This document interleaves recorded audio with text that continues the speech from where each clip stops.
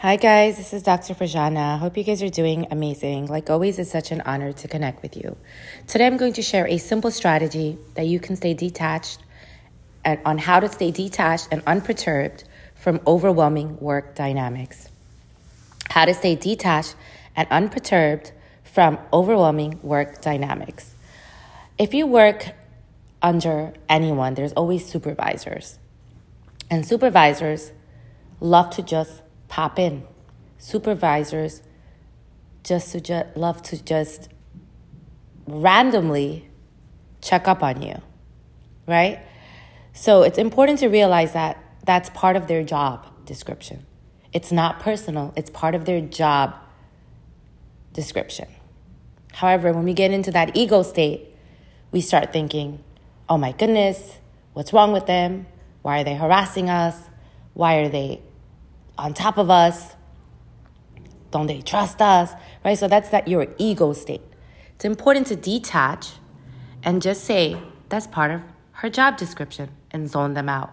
That's part of his job description and zone them out.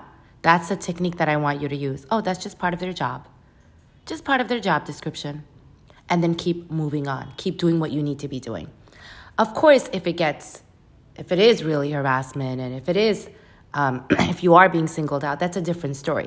But I'm talking about daily check-ins, daily visits here and there.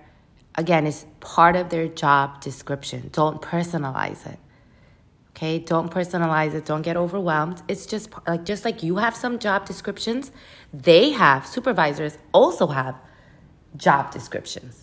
And part of the job description is to make sure everybody's doing what they're supposed to be doing. That's it. It's not personal. So when they do come by, smile and keep doing your thing because you're awesome, right? No matter what, you're doing the right thing regardless.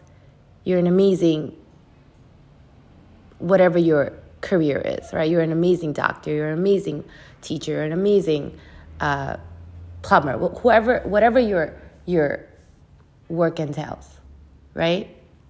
Again, when they come in, they're passing by, part of their job description and zone them out.